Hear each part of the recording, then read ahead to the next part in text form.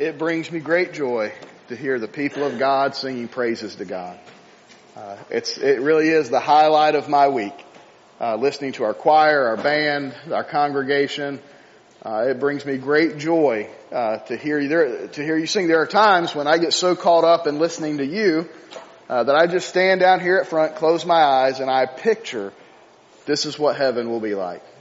Just a multitude of people in that great throne room worshiping, singing those old-timey songs that we love, the new songs we've never heard of, because it is heaven, and then just praising and worshiping God.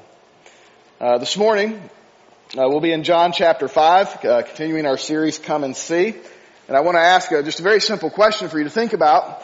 What's the purpose of a gift? What is the purpose of a gift? For me, the purpose of a gift is something that I can use, something that I can enjoy, something that may make my life just a little bit easier. I know that this time of year I've seen a lot of teachers putting their Amazon wish list up, and they're like, this is what I need for my classroom, and they're inviting people to go and buy those things, and that's a gift. A gift for the teachers to enjoy, a gift for the teachers to use, and it's just something that's good. Not that many years ago, I needed a grill.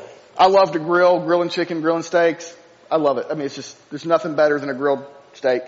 And I can grill a steak better than any restaurant, anywhere around. It's fantastic. But I needed a grill. My grill had broke. And so for Christmas, somebody's laughing.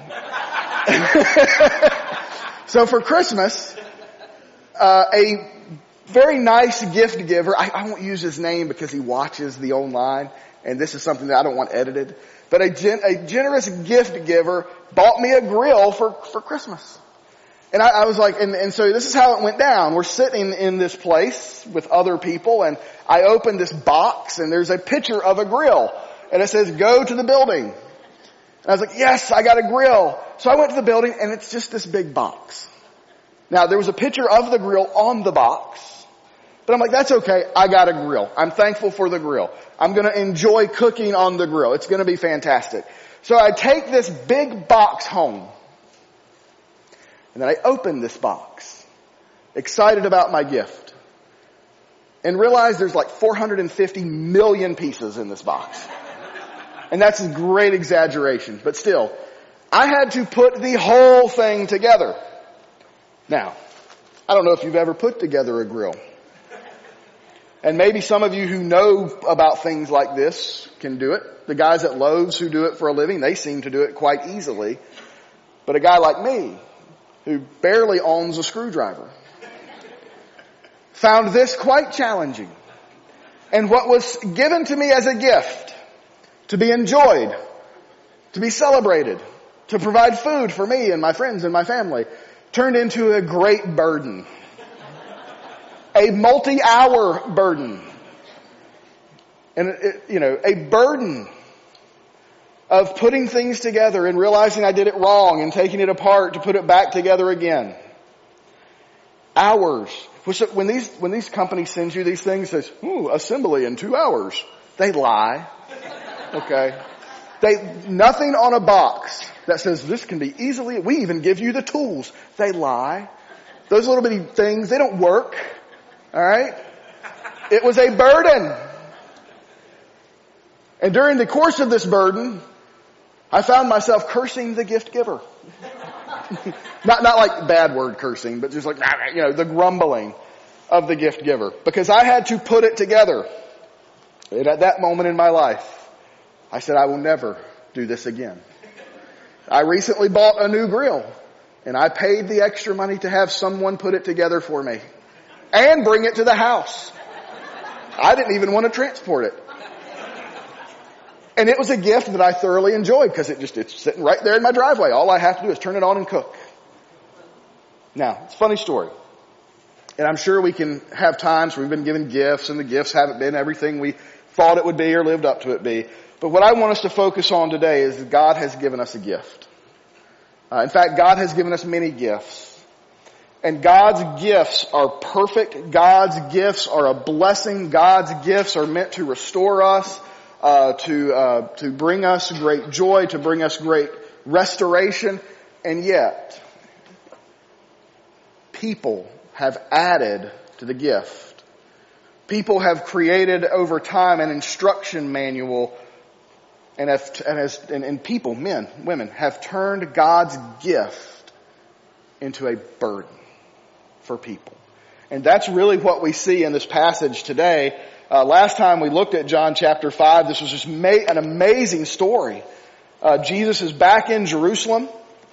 This was in verse 1 of chapter 5. He's back in Jerusalem. He goes through the sheep gate. He goes to this place where a whole lot of sick people are, a crowd of sick people. He comes up on a man who's been paralyzed for 38 years in the text. He's just laying here at the pool. He can't get into the pool, but he is hoping to be healed by the miraculous waters of the pool. He's actually probably hoping that someone will come along to drag him into the pool so he can be healed. And I've just been reflecting upon the story, that story all week. And I know when I preached on it, this is God's compassion, this is God's knowledge, and this is God's power. But then as I was studying this passage today and going back and looking at it for context, this man was hopeless. I mean, for 38 years, he just was hopeless. He had nobody to help him. I mean, he may have had at some point, some person came and laid him at the pool and then just left. Nobody is there to help him. Nobody's there to provide him encouragement. Nobody is there to provide him any spiritual guidance whatsoever. And I found myself asking, where's the religious leaders? Where's the Pharisees? Where's the priest? Why are they not around this crowd of sick people, caring for them and loving them and ministering to them? Well, the answer to that question is found in what happens today. You see, Jesus heals this man. And I want you to kind of put yourself in the mindset of the early church reading this. Again, John's writing late. So maybe it's the church at Ephesus. It's being spread around to other churches, and they're reading this and they're like, look, I mean, Jesus healed him. Look, he told him to get up and take his mat and walk. And this guy's up. He's dancing. He's walking. He's doing the Macarena. I mean, he's all over the place doing the Tootsie Roll. Maybe he's got, put your right leg in because he hasn't been able to move his right leg in a long time. And he's up there. He's doing these things. He's absolutely excited. And you can hear the audience. If you're there, you can hear them like, victory in Jesus. They're breaking out and the readers are, this is awesome. And then John adds just this little line at the end of verse 9. And it kind of drops like a wet towel on the floor, which I don't really know what that means, but I read another commentator, so it sounded good. So if you know what that means, anyway. End of verse 9, he says, and now that day was the Sabbath. And you got this early congregation, victory, what? This is for those of a generation past, this is the Luke, I am your father moment. I mean, this is such a shocking turn of events. What is meant to be this time of celebration, and John just throws it out there. He goes, by the way, Jesus did it on the Sabbath. Jesus did it on the holy day. Jesus did it on the day of rest. And everybody, the wind just gets sucked out of the room. And you might be thinking, why is this a problem? Well, let's see what it says. Starting in verse 9, the end of verse 9. Now that day was the Sabbath. Verse 10. And so the Jews said to the man who had been healed, this is the Sabbath. The law prohibits you from picking up your mat. He replied, well, the man who made me well told me to pick up your mat and walk. Who is this man who told you pick up your mat and walk? Interesting statements here in 13, 14, and 15. But the man who was healed did not know who it was because Jesus had slipped away into the crowd. Verse 14, after this, Jesus found him in the temple and said, see, you are well. Do not sin anymore so that something worse doesn't happen to you. In verse 16, therefore, verse 15, the man went and reported to the Jews that it was Jesus who made him well. I find that interesting, by the way. He actually rats Jesus out. I mean, you see this? It's like the FBI informant who goes back to anyway. There's a lot of meaning that we don't understand there. But he goes and he rats Jesus out. And in verse 16, therefore the Jews began persecuting Jesus because he was doing these things on the Sabbath. And Jesus responded to them, my Father is still working, and I am working also. This is why the Jews began to try to kill him, or tried all the more to kill him. Not only was he breaking the Sabbath, but he was even calling God his own Father and making himself equal to God. Which, by the way, if you read chapter 1, yeah, Jesus is equal to God. But in this time period, they didn't understand that. So when you look at this story, and the story actually will continue as we go through it next week, as Jesus continues to respond. What we see oftentimes in John's gospel, and when you are reading the gospel of John, you will see this pattern begin to emerge. John is a really good writer. He introduces a story with the scene and the setting. It's in Jerusalem, through the sheep gate, at this pool. That's the setting of the story. John then introduces the reader to a conflict. And then the conflict has a resolution. Jesus offers a resolution to the conflict. And then John, the author, provides explanation of what you have just read. That's just a very general pattern that you see in all the narratives that John is sharing with us. And we saw that in John chapter 3 with Nicodemus. There's the setting, there's this conflict, Jesus and Nicodemus, Jesus resolves conflict. Then John goes in to explain what you just read. John 4 is the same way. John 5 takes it and then adds layers to it. Because when you read it, and I broke it down 2 weeks ago, which is verses 1 through 9, you see the setting, you see a conflict, a man hasn't been able to walk, you see a resolution. Okay? And then the explanation that John gives is it's the Sabbath. And so really the pattern has multiple layers, but you can go back and the healing of this man is still in the context of this is the setting. That's not the real conflict of this particular narrative in John. Jesus is setting up a conflict between the Pharisees and himself. Now, it's being set up because Jesus is trying to teach people. He's trying to show them truth about the Sabbath. And so Jesus, he absolutely knows what he's doing. I mean, Jesus could have went like the day before. He's like, hey, I'm here a day early. I'm going to heal this guy the day before Sabbath. Or the guy's been here for 38 years. What's another day? He could have waited, but Jesus says, nope, today's the Sabbath. I'm going to do it. And this is really in John's gospel where we really begin to see the conflict between the religious elite, the Pharisees, really start to heat up. It's from this moment where they really begin to put pressure on killing Jesus. Before, when he cleansed the temple, they weren't prepared for that. But now they're prepared. So that just gives you a little context about what's going on. But why is it such a big deal that Jesus did it on the Sabbath? And maybe you can go back to when you were growing up. I remember growing up and going to church, and some farmers would be cutting their soybeans on Sunday. Anybody, or corn. And my father, grandfather, father, this is the statement. Like, I wouldn't eat that corn, it'll kill you. Because it's being cut on Sunday. Okay. Or he's like, don't give that to the cows. They'll die. Because today, I joke that we can't mow our yards on Sundays because it'll turn brown. Right? Because it's our day of rest. Well, it's kind of similar to what's going on here. The Pharisees historically had taken, and we talked about this at the beginning, had taken all these laws from God's Word, the Bible, and they had said, we're going to help you follow this. Because we don't think you can understand what God's really saying, so they're going to add things to it. It's like God has given us all these gifts, but man says we know better than God, so we're going to add to it. You see, the Sabbath, the day of rest, was given by God to the people of God for the benefit of God's people. The Sabbath was given as a day of rest, as a day for us to stop working our jobs. It's almost as if God says, I made you, I know what's best for you, and I know if you try to work 24 hours a day, 7 days a week, you're going to kill yourself. because your body's not made for that. So I, God, am going to command you to take a Sabbath day, not for my benefit. Jesus says in the other Gospels, the Sabbath is not for God, it is for men. God says, I know you, I created you, I loved you, take a day off. Take it, I mean, this is a gift. I'm telling you, it's okay to sit around and watch football on Sundays. Okay, it's okay not to mow the yard on, well, I mean, Sundays is the Christian day.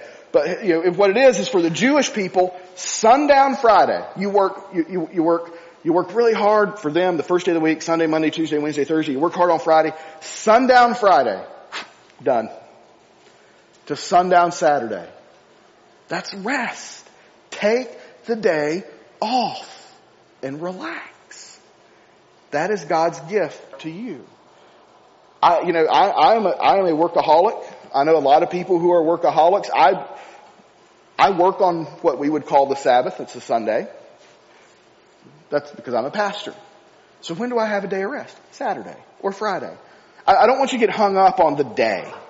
Because I don't think it's really about the day. It's just God says take one day a week and rest. Some of you may take, like for me, I take Fridays off sometimes. Fridays is a day of rest. Where I just sit back, rest, reflect, do a little housework to help out, serve my wife and my family. But it's my day of rest. Because God knows we need it. For us, the church, we would say that Sunday is kind of our day of Sabbath because it was called the Lord's Day. The reason it kind of transformed into that was that's the day Jesus was resurrected.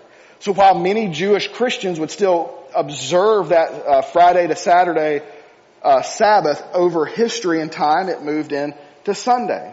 And over time, men created all these weird laws like you can't cut your soybeans or mow your grass. Now, is that what the Bible says? No. It says, keep the Sabbath holy. Now, if you're going to rest, I would advise against cutting the yard. But still, that's not in the Bible. So you got all these Pharisees and Sadducees, and they created all these things. Two things that they said. One, you cannot do any kind of medical practice on the Sabbath. So if somebody's just walking around and they break their foot, you're going to have to deal with it till the next day. The doctors are not allowed to practice any kind of healing or medicine on the Sabbath. All right, no urgent cares are going to be open. I mean, you come down with a pneumonia in your lungs, no hospitals are open to help you. That's the law that they added. They also say you cannot carry a mat. You cannot pick. Now, this is what's really confusing to me about the whole thing. You cannot, it violates the Sabbath. This is what the Pharisees say, to pick up your mat and carry it. But, if you tie it to your back as a part of your body and walk around with it, that's okay. You can do that. It's almost like at one point a Pharisee's like, I really got to take my mat from this house to the next house. How can I get around? Oh, I'll just tie it to my back, make it a part of my body. See how man-made rules can shift and change to fit the rule maker? Right? And so we've got Jesus violating the healing aspect of the Pharisaical law, not God's law. And then we've got this man picking up his mat. But here's what I want you to notice. Yes, it causes conflict, but the fact that Jesus does this demonstrates how much Jesus loves us. It demonstrates how much God loves us. One, that He created a day of rest for us. But then He sent His Son to heal us, not just physically, but spiritually. Jesus' defense of this is going to be, my Father is working today, so I am working today. Now, we know that God rested on the seventh day.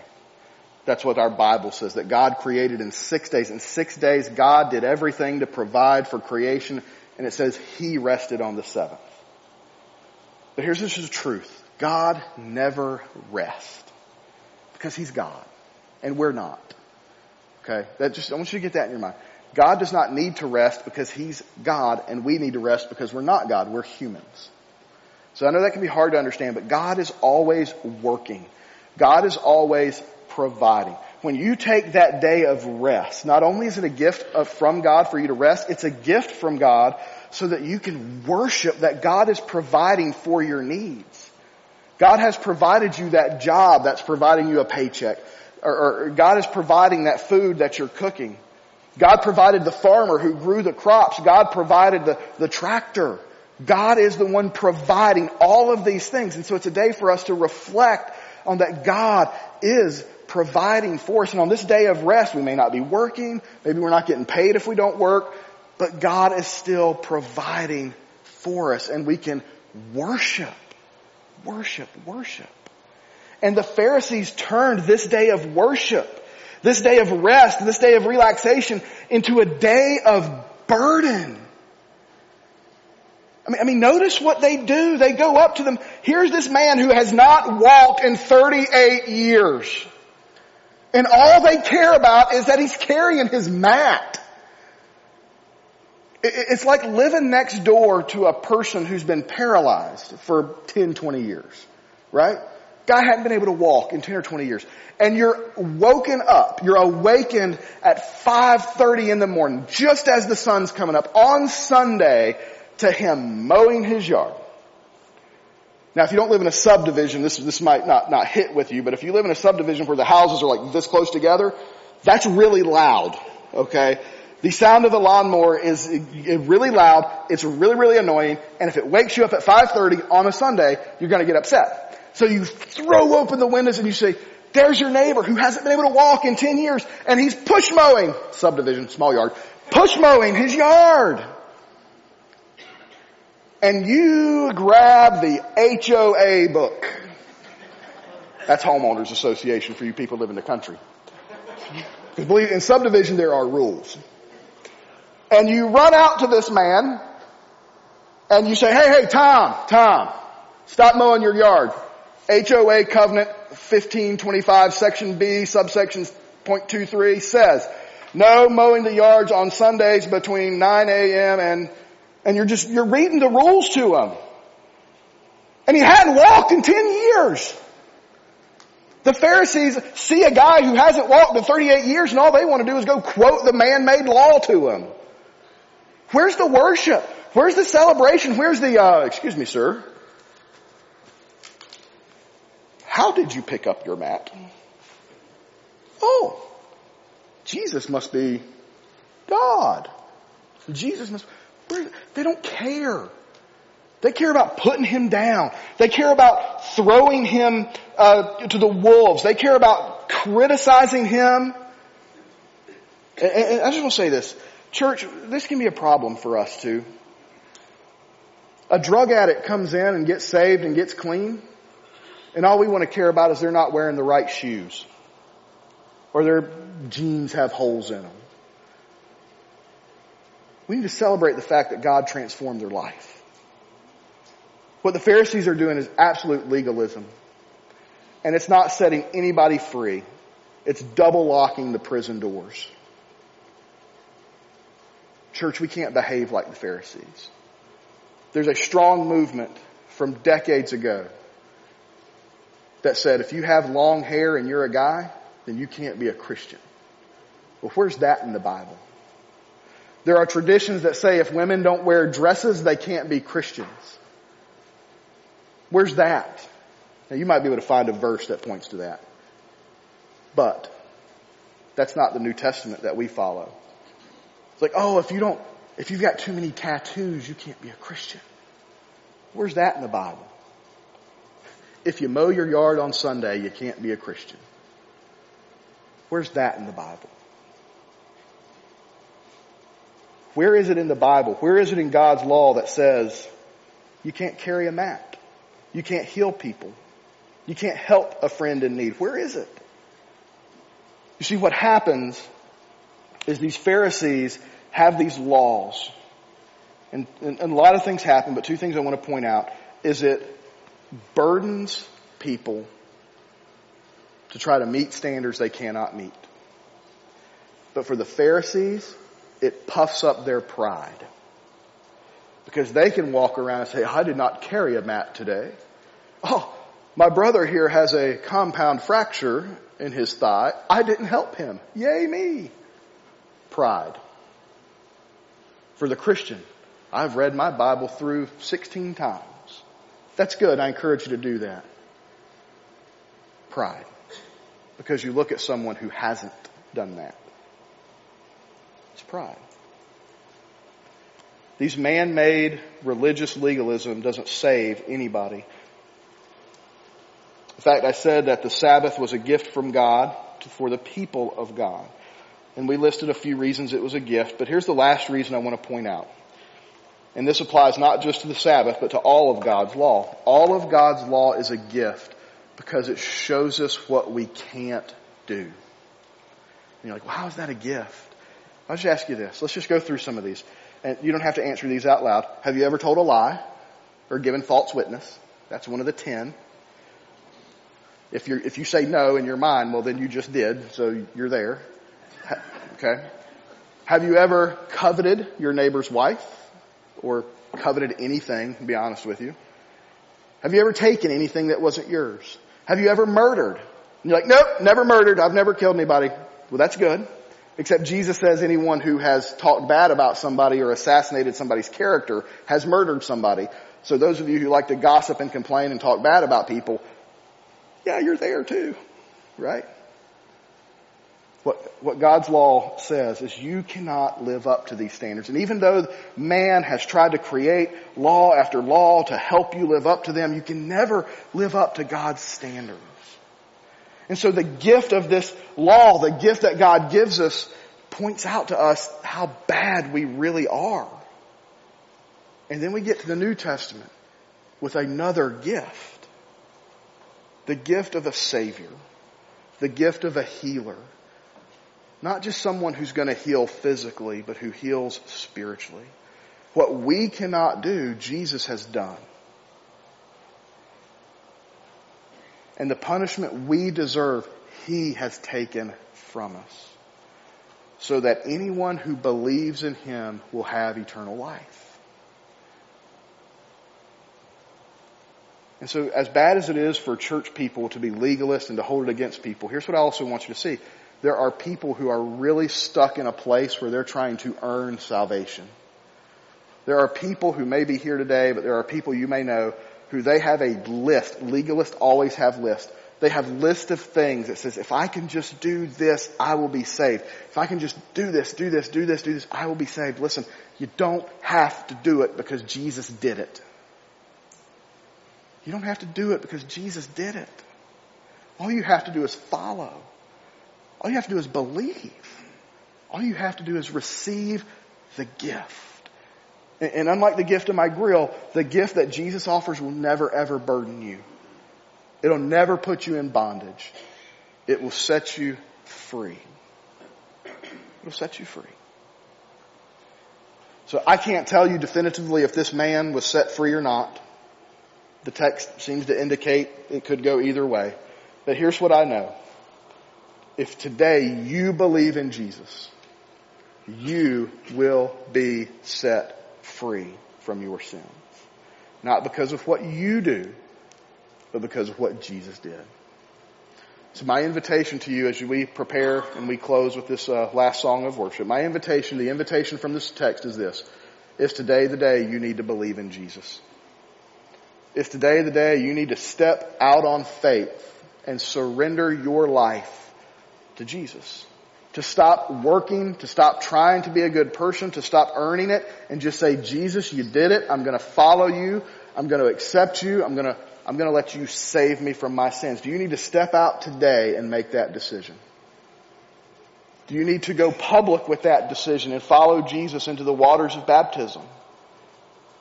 What is the Holy Spirit leading you to do today? Don't be ashamed to walk an aisle. Don't be ashamed to come and pray or to pray where you're at.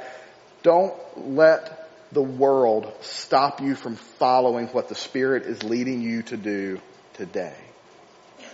So let's pray together. Father, we thank you for this word and this story. Father, help us to guard against the legalism in our hearts and in our churches.